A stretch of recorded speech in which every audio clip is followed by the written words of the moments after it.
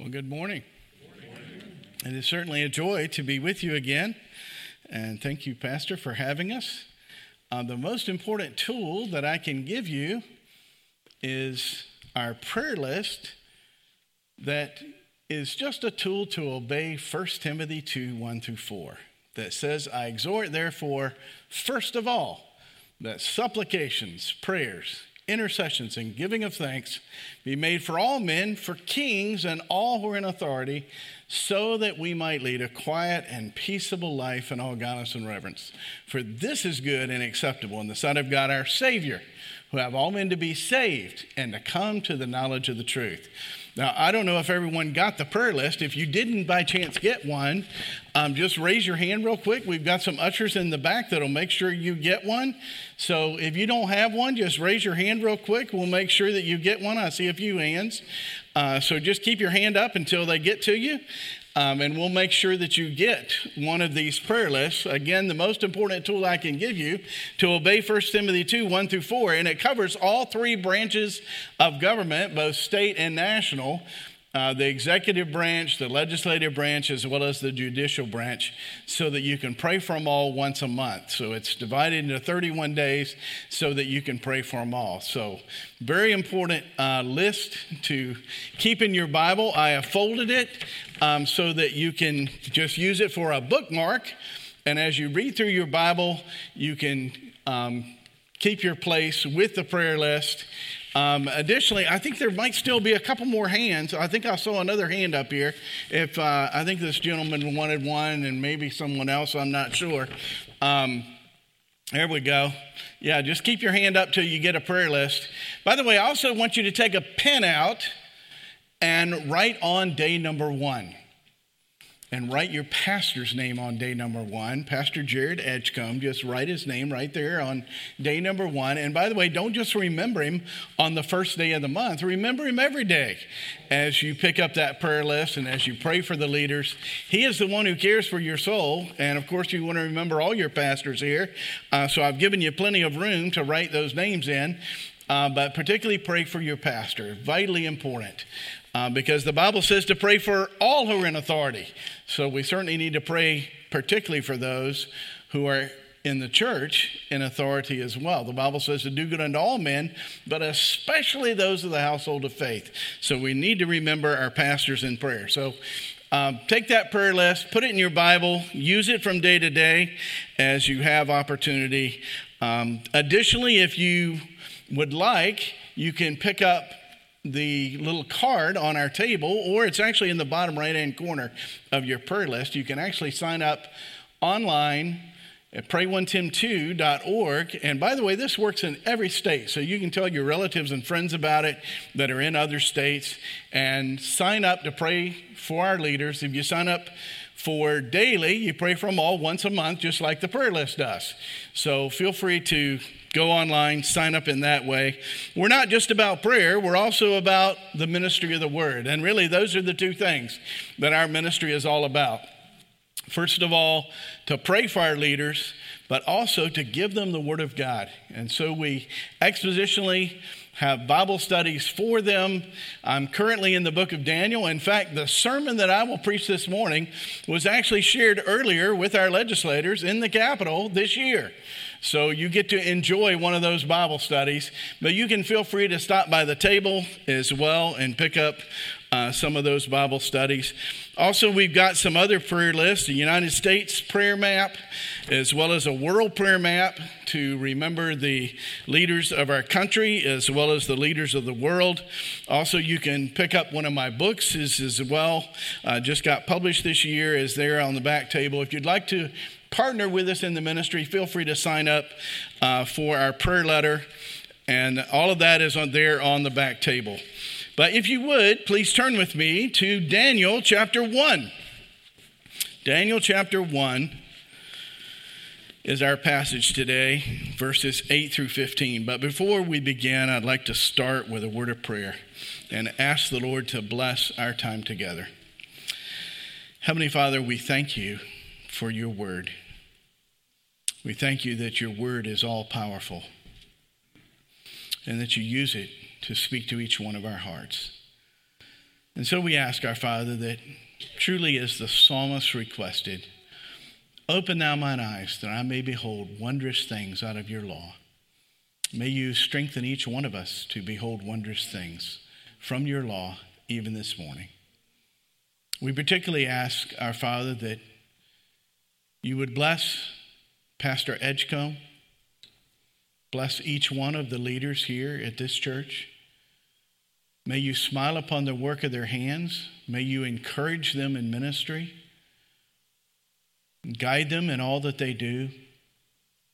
Give them wisdom as they study your word and share it with this flock. We ask also, our Father, that you would bless our country and our leaders. Particularly, we ask for our president, our vice president, each one in the cabinet, our Congress, our Supreme Court. Lord, we ask that you will open their eyes to the light of the glorious gospel of Jesus Christ. We rejoice that you say in Proverbs 21:1 that the heart of the king is in the hand of the Lord. And as rivers of water, you turn it whithersoever you will. So, Lord, we ask that you would especially turn their hearts to you, even at this time. We ask as well that you would bless our own governor, Youngkin, our Lieutenant Governor Sears, our Attorney General Miaris, each one in the cabinet. Lord, we thank you for how many believers are in the cabinet. We rejoice in what you are doing. We ask as well for our Senate, our House of Delegates, our own Supreme Court. Lord, we thank you for what you're doing, and we ask that you would open their eyes as well to your gospel, to your truth, and that you would draw them unto yourself in your abundant grace. So, Lord, we thank you for the privilege of prayer. We thank you that you say, ask, and it shall be given unto you. Seek, and you shall find. Knock, and it shall be opened unto you. For everyone who asketh receiveth, and he that seeketh findeth, and to him who knocks it shall be opened. And so we are asking and seeking and knocking, particularly on behalf of our leaders. We pray all these things in the mighty name of Jesus Christ. Amen. Well, we have a wonderful passage before us. I've chosen Daniel chapter 1, verses 8 through 15. So if you have your Bibles open, we can read it together. And by the way, if you would, let's stand together in honor of God's word. Daniel chapter 1, verses 8 through 15. But Daniel purposed in his heart that he would not defile himself with the portion of the king's delicacies, nor with the wine which he drank. Therefore he requested of the chief of the eunuchs that he might not defile himself. Now, God had brought Daniel into the favor and goodwill of the chief of the eunuchs. And the chief of the eunuchs said to Daniel, I fear my lord the king, who has appointed your food and drink. For why should he see your faces looking worse than the young men who are your age? Then you would endanger my head before the king. So Daniel said to the steward, whom the chief of the eunuchs had set over Daniel, Hananiah, Mishael, and Azariah, please test your servants for 10 days, and let them give us vegetables to eat and water to drink. Then let our appearance be examined before you, and the appearance of the young men who eat the portion of the king's delicacies, and as you see fit, so deal with your servants. So he consented to them in this matter and tested them 10 days. And at the end of 10 days, their features appeared better and fatter in flesh than all the young men who ate the portion of the king's delicacies. Thank you. You may be seated. What a wonderful passage. Dr. Danny Aiken quotes the great missionary Hudson Taylor. He says, the great missionary to China, Hudson Taylor, said, and listen carefully, this is an important quote, unless there is an element of extreme risk in our exploits for God, there is no need for faith. Hey, let me read that one again. This is Hudson Taylor. Unless there is the element of extreme risk in our exploits for God, there is no need for faith. Danny Aiken then says, there is little doubt that Daniel and his friends' exploits, fueled by faith that God would honor their devotion, had the element of extreme risk. Indeed, the risk potentially could involve the deaths of Ashpenaz, his steward, and Daniel and his friends. However, the Hebrews had settled in their hearts long ago that they would remain faithful to their God no matter what. Compromise was a word not in their vocabulary when it came to spiritual conviction and commitments. And God honored this in an amazing way. That is certainly true of our passage this morning. But I think it's appropriate as we go to our passage to ask a few questions of our passage. What was it about the king's delicacies that would defile Daniel? Was Daniel risking his own life with this request? And how much favor had God given to Daniel in the eyes of the chief of the eunuchs? Did he give the most important key to Daniel regarding their food? And why were they provided an additional steward? And what was the key outcome that the king wanted through these delicacies? And finally, what was it that Daniel requested that made such a difference? You know, these Judean princes from the line of David had been named so that all their names honored God. You know, they were born during the revival of King Josiah. I don't know if you've ever seen that parallel between our nation and even the nation of Israel. But certainly my prayer is that God might grant us the days of Josiah. I don't know if you realize it, but Manasseh was so wicked that as a king, he sacrificed his own child to Moloch. I don't know if you know what's involved with that, but they would have a bronze statue where they would have a fire underneath the arms, and then they would lay their precious little baby on those arms after they heated them up red hot. And that poor screaming child would literally be burned to death. That was the form of abortion in the days of Manasseh. But God sent a revival. After the wicked days, and by the way, during the days of Manasseh, God said, I will not forgive. You will go into captivity. I will not forgive. But then, God granted revival in the days of Josiah. And by the way, I think it's a beautiful thing to pray for, that God might grant us the days of Josiah and our own nation. We've seen some very encouraging things, even at the hand of our own Supreme Court. So I think it's an appropriate prayer to pray for the days of Josiah. But the very names of Daniel, Hananiah, Mishael, and Azariah were all given to them by their parents during that revival under Josiah. Beautiful thing. Their names honored God in the greatest way. But now, they're emasculated slaves. It has occurred. They have been kidnapped because of their excellence and deported over 900 miles from home. And now, they're in Babylon. To remove from them all loyalty to their God, their names now had been changed by their captors to honor and praise the false gods of Babylon.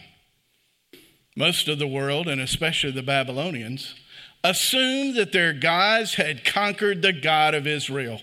And the continual use of these names by the Judean princes in the place of Babylon itself seemed to prove their assumption true, certainly in their own minds.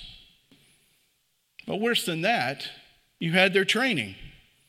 the literature of the Chaldeans, whom they were forced to learn, would have also honored those same false gods of the Babylonians. To make matters worse, their menu of delicious delicacies and best wine from the king would have first been sacrificed to the false gods of Babylon before they were even served on the table, in order to sustain the priest in the pagan temples. I'm sure Daniel and his friends must have wondered, when is this avalanche of onslaught against the God of Israel going to stop? I'm sure they must have wondered that as they're in this land that promotes all these false gods. But Daniel made a decision, and his decision was made entirely by the word of God. This is a beautiful thing. We're going to see this morning. So which of these requirements were specifically forbidden by God? Was it their names that honored the false gods of Babylon? Or was it their learning that exalted as well the false gods of Babylon? Or was it that delicious food that they alone were privileged to have that came directly from the king, but first had been served in the false temples to honor the gods of Babylon? What of all that had God specifically spoken concerning? Well, we certainly know from Leviticus 11:7 that a specific delicacy would have been among the scavengers that the Babylonians would have eaten. But this brings us to point number 1, and that is the purpose to obey in verse 8. Daniel chose that he would not defile himself with the king's meat, nor with the wine which he drank. I find it fascinating. In verse 7, the concept is repeated twice, that the chief of the eunuchs gave them new names. This word gave means to put or place or set with a sense of finality, which even carries the meaning to impose. And certainly those names were imposed upon them. But this same word, listen carefully, this same word is used in verse 8 of Daniel when he imposes on his own heart. He imposes on his own self that he will not defile himself. Isn't this beautiful? The same imposition, as it were, upon them for these false gods and these names that promoted these false gods. Daniel uses the same word to say, I impose upon my own heart and my own life. I'm not going to serve those false gods. Instead, I'm going to obey the true God. I'm going to obey the God of Israel, my God. Beautiful. And so he purposed with a sense of finality. He would not allow otherwise, because it would defile him and would be in direct disobedience to the word of God. Well, first of all, the meat certainly would include swine or pork, which is specifically condemned in Leviticus 11:7. But also, this meat would not have been prepared properly. It was necessary to drain the animals properly and not to eat their blood, according to Genesis 9, verses 4 through 6, Leviticus 17:13, 19:26, Deuteronomy 12:23 to 25. So these animals certainly were not prepared in the proper way in regard to Scripture. But finally, these delicacies and wine would have first been offered to the Babylonian pagan deities in worship of those false gods, something that God specifically had forbidden. In fact, I want you to turn with me, please, to Exodus chapter 34. Exodus chapter 34 gives us this specific occurrence where this is mentioned. starting in verse 14. God says, "For you shall worship no other God. For the Lord, whose name is jealous, is a jealous God." Verse 15, "Lest you make a covenant with the inhabitants of the land, and they play the harlot with their gods, and make sacrifice to their gods, and one of them invites you to eat of his sacrifice." So to eat of the sacrifice of a false god, God considered the same as worshiping the false god. Very clear from that passage. By the way, you have it again in Numbers chapter 25, verses 1 and 2. Of course, it speaks of the time they're in the wilderness. Now Israel remained in Acacia Grove, and the people began to commit harlotry with the women of Moab, and they invited the people to the sacrifices of their gods. And the people ate and bowed down to their gods. Exactly the same concept. They ate the sacrifice to the false god, and then they worshiped the false god. It was both synonymous. It was both the same. And Daniel said, "I will not defile myself and directly disobey God." You know, it's interesting. Psalm 19, verse 13 says, "Keep back your servant also from presumptuous sins." And you say, what are presumptuous sins?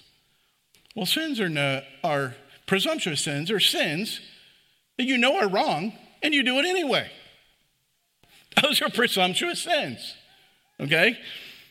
But David said, "Keep back your servant also from presumptuous sins. Let them not have dominion over me. Then I shall be blameless, and I shall be innocent from the great transgression." He goes on to say, by the way, those beautiful words, "Let the words of my mouth and the meditation of my heart be acceptable in thy sight, O Lord, my strength and my redeemer." But there's at least 8 reasons that made this decision extremely difficult and dangerous for Daniel and his friends. The first 7 are actually given by Leon Wood, and the final one is given by Gleason Archer. First of all, the king had ordered this menu. Therefore, the order was law. Being the kind of young men they were, their first inclination would have been to obey it. They could have argued that they really had no alternative. Or, number 2, to disobey would incur punishment. These 4 young men could well have cringed at the thought of what might happen to them if they refused to comply with this royal order. Number 3, to refuse the food would have seemed a sure way to spoil all chances of advancement toward the goal of a fine government position at the close of their training period. To go against this first order of the king could have well seemed the worst that they could do to make this a reality. Number 4, the quality of the food ordered by the king would have been very attractive. It would have been the finest. Such food was hard to turn down. Number 5, the 4 were a long way from home. And parents and relatives would never know if they chose wrongly. By the way, they're 900 miles from home. Number 6, it would have been natural to argue that since God had not protected them from this captivity, they did not have to be careful in obeying God's commands. Yeah, they could have, made that reasoning with themselves. Number 7, they could not have helped but realize that their supervisors would think them very foolish in their request, turning down such an attractive menu. Indeed, even ungrateful for favor being shown. And then finally, should they not accept the royal diet and thus avoid giving needless offense to their classmates or to the officials or the king himself? Worldly wisdom would have pointed in that direction. By their compliance, they would please everyone. But, as Gleason Archer says, they would not please God, to whom they were surrendered, body and soul. So at the start of their career, they faced squarely their priorities and determined to trust God, to see them through the perils of noncompliance and possible forfeiture of all that they had gained. By their early refusal to disobey God, they prepared themselves for future greatness as true witnesses of the one true God in the midst of a degenerate pagan culture. It is significant that precisely in the matter of forbidden food, listen carefully, which Satan successfully tripped up Adam and Eve, these 4 Hebrew youths passed their first test with flying colors. Wonderful words by Gleason Archer. John Walvoord says, God had brought Israel into captivity because of their failure to observe the law. And Daniel's handling of this problem sets the spiritual tone for the entire book. They decided to obey God, no matter what. They decided to obey God. You know, Christ says it the best in Luke 16:10. He that is faithful in that which is least is faithful also in much. And he that is unjust in least is unjust also in much. So we've seen clearly their purpose to obey in verse 8. We see, secondly, the protection from the officer in verses 9 through 11. Certainly the chief of the eunuchs would have been surprised at this request, to hear these youths want to pass on the king's delicacies. I mean, this was actually a favor to them. The usual response would have been, as well, because the king had ordered it, to report them immediately to the king, who probably would become enraged at their ingratitude and possibly kill them. And yet, by their obvious love and commitment to God, look at verse 9. It says, God gave. God gave. I find this fascinating. It's the same word as in verse 2, that the Lord gave Jehoiakim, king of Judah, into his hand, or Nebuchadnezzar's hand. So God had given the king, this is why, by the way, Daniel and his friends are in captivity, because God had given that king into Nebuchadnezzar's hand. And now God gave him, the chief of the eunuchs, a great love for them. The words are favor and goodwill. By the way, I love this word for favor. This first word for favor is usually translated in the Old Testament loving kindness. It's actually the Hebrew word chesed. And by the way, it's the equivalent, almost, not quite, to the word we all know, agape, that speaks of this incredible love, sacrificial love. This one's not quite there, but it's almost. I mean, certainly this guy's not willing to risk his life for Daniel, but he certainly has a lot of care for Daniel. This second word, goodwill, is a plural of intensity, revealing deep sympathy. So not only does he care for him in the positive way, he actually feels bad for Daniel and his friends in the negative way. So both sides are in the heart of this chief of the eunuchs who's over everyone. And yet, with all that goodwill and all that favor, the answer seems to be no. And that he is not willing to risk his life for Daniel and his friends, but he does give Daniel the key. The key to the answer by which Daniel can overcome the problem. Because Daniel does not know why the king is given the delicacies. It may be to make them worship his false gods, as the food has been dedicated to them. It may be to make them dependent on him as slaves and emphasizing their slavery. It may be a reward for their difficult labor. They're in this school where they're having to learn all these languages and they're all competing with one another. They're the sharpest young men from all these nations that have been conquered. And maybe this is to reward them. Or maybe it's to fatten them up, because the king doesn't want sad, skinny teenagers in his court. Instead, he wants happy, hefty, big, strong guys in his court. So which of the four is it? Do you know the eunuch gives the answer? It's beautiful. The chief of the eunuchs relates to Daniel that the latter is the reason. And he also seems to place a steward over them to minimize the risk.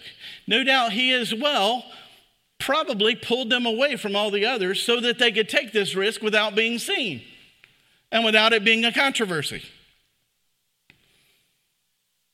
So they won't be noticed. But all of this is given by God because of their obedience to the Word of God. It's a beautiful thing.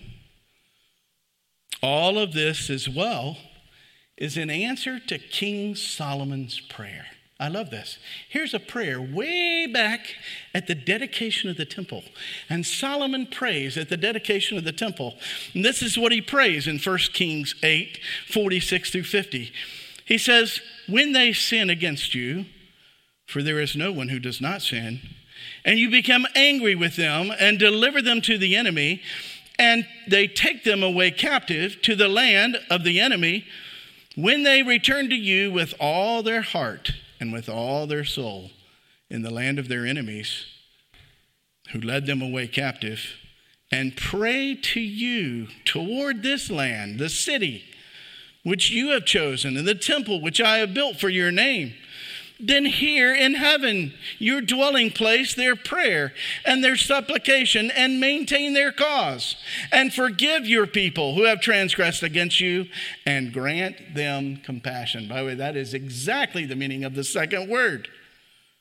Grant them compassion before those who took them captive, that they may have compassion on them. Well, a beautiful prayer. Solomon has prayed way in advance at the very dedication of the temple. Calvin says, he showed a singular kindness in not taking him before the king, since courtiers are ready for any accusation for the sake of obtaining favor. Proverbs 16:7 says it so well. When a man's ways please the Lord, he makes even his enemies to be at peace with him. What beautiful words. And so we've seen Daniel's purpose to obey in verse 8, the protection from the officer in verses 9 through 11. Now we see the prevailing by obedience in verses 12 through 15. Now Daniel knows these rich delicacies are just to fatten him up. And so he devises a strategy that requires great faith and some strategic wisdom as well. And he asks the steward for a 10-day test with just vegetables and water. Now, it is interesting, the word for vegetables includes anything grown from seed. So this would include, all your breads, your dates, your olives, your nuts, fruits and vegetables, anything that was available in that way. And by the way, none of that would have been sacrificed to the gods, the false gods, because it would not have been considered the best. The meat was the best. The wine was the best. So it was offered to these false gods. But none of this would have been offered. And so they have an opportunity for test. It seems that curiosity alone would demand a yes to this non-risky 10-day test. And the steward is the one deciding whether or not it will continue by the results. And God granted them, this is a beautiful thing, from vegetables and water. God granted them to appear better and fatter in flesh than everyone else. They were then able to continue in their obedience to God. God took good care of them. Ian Digwood says, the outcome of their dietary test was clearly not what ordinarily would have been expected. Normally, people don't get fat on a simple diet of fruit and vegetables. This outcome, too, was a mark of God's faithfulness to these young men, honoring their commitment to him. Tremper Longman says, their robust appearance, usually attained by a rich fare of meats and wine, is miraculously achieved through a diet of vegetables. Only God could have done it. Only God could have done it. And God does it for them. I close with a few questions, and then I want to make an application to us today. First of all, do you choose your battles by obedience to God's word? That's exactly what Daniel did. He chose his battle by obedience to Scripture. Secondly, are you willing to take significant risks to avoid sin and be obedient to God? Thirdly, does your love for God encourage you to find creative solutions to be at peace with others? And then fourthly, do you prevail through obedient prayer and the Word of God? And this is where I return to 1 Timothy 2, 1 through 4. In application to us. You know, God says this is the first priority of the church. He says, I exhort, therefore, first of all, that supplications, prayers, intercessions, and giving of thanks. By the way, that is the strongest emphasis on prayer in all of Scripture. And God says to do it, not just for all men, for kings and all who are in authority. This is why I give you the prayer list. We're to pray for them. And not just pray for them personally, we're to pray for them in the public prayers of the church. By the way, that's proven in context in verse 8. It's talking about the men of the church praying in the public meeting of the church. So we're to pray for them publicly and privately. What is amazing is that this is the final climactic commission of the New Testament, with a threefold emphasis on God desiring to see men saved, making it the strongest commission of the New Testament on God desiring to see men saved, and we walk right around it and don't even see it as a commission. You say, David, why would that be the case? Why would we walk around the strongest commission in the New Testament and not even catch it? I think the reason why is because when we think commission, we think go. This commission doesn't say go. This commission says, pray. Pray. And we miss it. We miss it entirely. You say, well, prove to me it's the strongest climactic commission of the New Testament. It goes on to say, for this is well-pleasing in the sight of God, our Savior, who have all men to be saved and to come to the knowledge of the truth. A threefold emphasis on God desiring to see men saved, making it the strongest climactic commission of the New Testament. And we as the church tend to miss it entirely. We just miss it. And we don't pray for our leaders. Now, let's ask ourselves the question.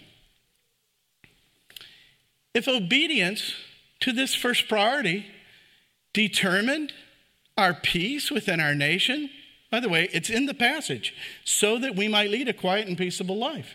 If this is how God determines to give us peace, do we deserve peace? This is a good question.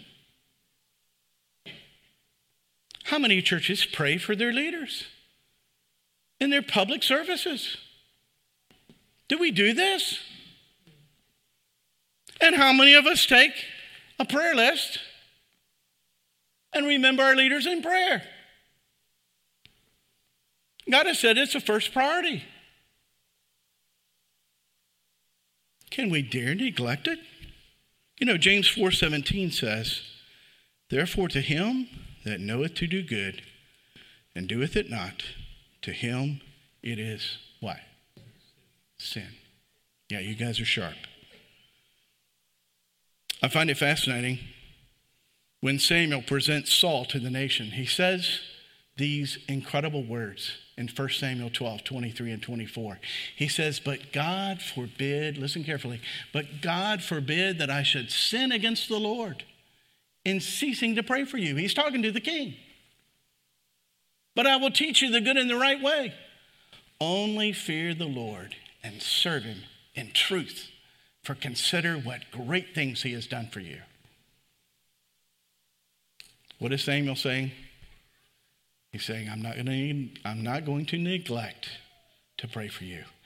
And I consider neglecting to pray for you to be a what? A sin. A sin. So how easy is it to commit sin by omission and simply neglect our leaders? How easy is it? It's very easy to do. Can we afford to do it? You know, we almost ought to use that complaining spirit when we don't like what our government's doing as a reminder to pray for them. You know, we have that complaining spirit. We all do. I do too. Okay? We all, we don't like it sometimes. We should use that as a reminder to pray for our leaders. And you say, now, wait a minute, David.